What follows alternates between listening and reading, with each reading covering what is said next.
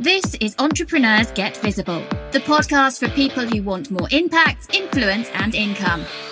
I'm Anna Parker Naples, and I'll be sharing with you proven methods from leading entrepreneurs that help you get visible as an authority in your field. Because anything's possible when you get visible.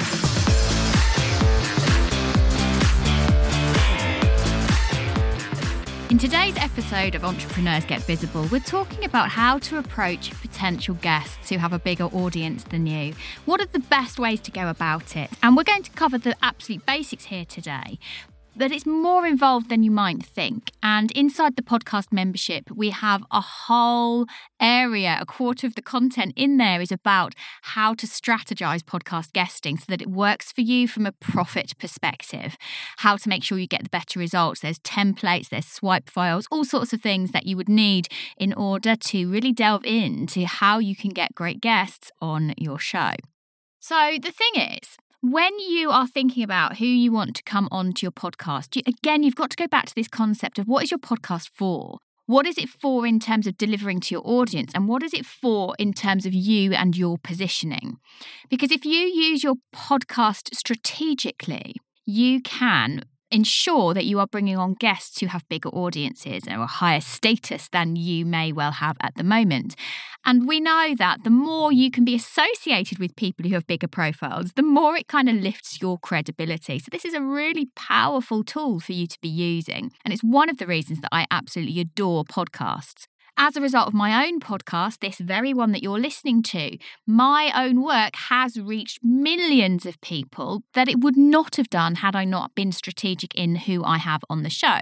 Some of my guests have had millions of people in their audience, some have had thousands, but I'm always thinking about who they're speaking to on the whole, who is in their audience, who might actually be an ideal client for me that I could get myself in front of just because that guest has shared on an Instagram story that they've been on my show, or because their guest appearance on my show pops up in Spotify or on iTunes. So it's really important to think, what is the purpose of your podcast? Some people make the mistake of just having any old guest on their show. And I see this in newbie podcasters who have launched a show without any expertise guidance. And as a result, yes, they might have great stories, but what are they doing with that? There's no strategy behind it. It's just sharing interesting material. And yes, of course, many of us want to inspire, entertain, educate. But you do have to think about every piece of content that you're putting out there as being useful to you and your business growth. So what I would say is write out for yourself maybe the top 50 list of absolute dream ideal guests that you would want to have on your show. And then dig a little bit deeper. So if maybe they are slightly out of reach right now, who might be on that ladder? Who might be on the rung up to achieving some kind of notoriety or success or elevated status, who has a slightly bigger audience than you, but is speaking to the same kinds of people? And very often, if people don't see you as competition, they are highly likely to say yes. But there are ways that you can go about this well and ways that you go about it that is really annoying. And I don't want you to be one of those people who is kind of spamming someone with a request to get them on your show. You've got to make sure that you think about this in terms of a relationship building exercise. One of the hidden benefits of podcasting is the relationship that you can develop with guests. Often, if you're thinking about it and you develop that relationship and that rapport when they come on for an interview, you may well be opening up the door for future joint ventures, future collaboration, future sharing of your material. And if they share a similar audience to you or a similar demographic in their audience, then you can be really useful to each other. And I know that I've developed incredible relationships and personal friendships as a result of relationships that have started when I've invited someone on to be a guest, and we realise we have way more in common than we possibly thought. In approaching people to be a guest on your show, you want to make sure that before you go in with a super formal email, that you are reaching out to them, you're following them on social media, you're commenting, you're engaging, you're part of their community. Because in that way, you are much more likely to be in their awareness. And the more you are in someone's awareness, the much greater the chance that you're going to get a yes when you reach out to them formally.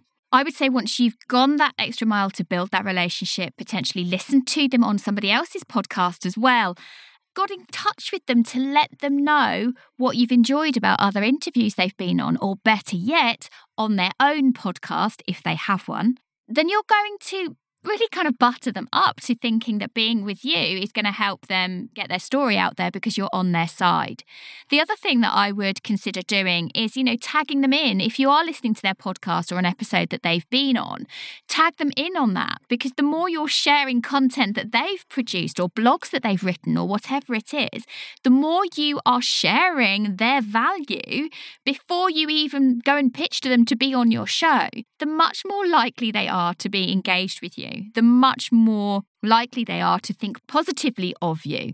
There's that feeling of reciprocity. And also for someone who is a busy entrepreneur, a busy coach, busy expert, whatever they are, the fact that they already, and you have already demonstrated that you are going to be sharing the content, means they know that their interview on your show is going to help. You are going to be committed to getting that out to your own audience.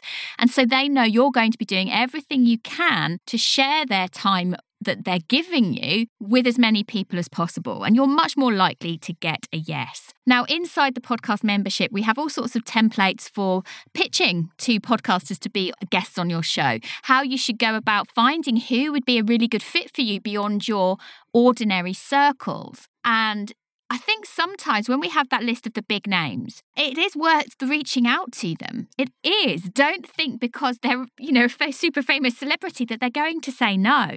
Because what you don't know is when they have a new product, new service, new book, new podcast that they're launching.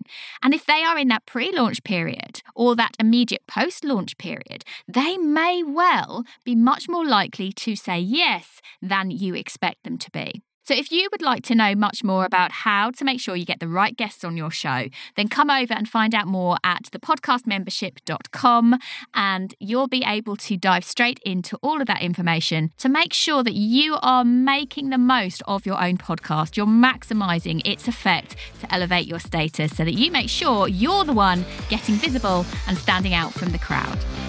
Thank you for listening to Entrepreneurs Get Visible. To get your free checklist on how to raise your profile and to find out about our community, go to annaparkernaples.co.uk/get visible.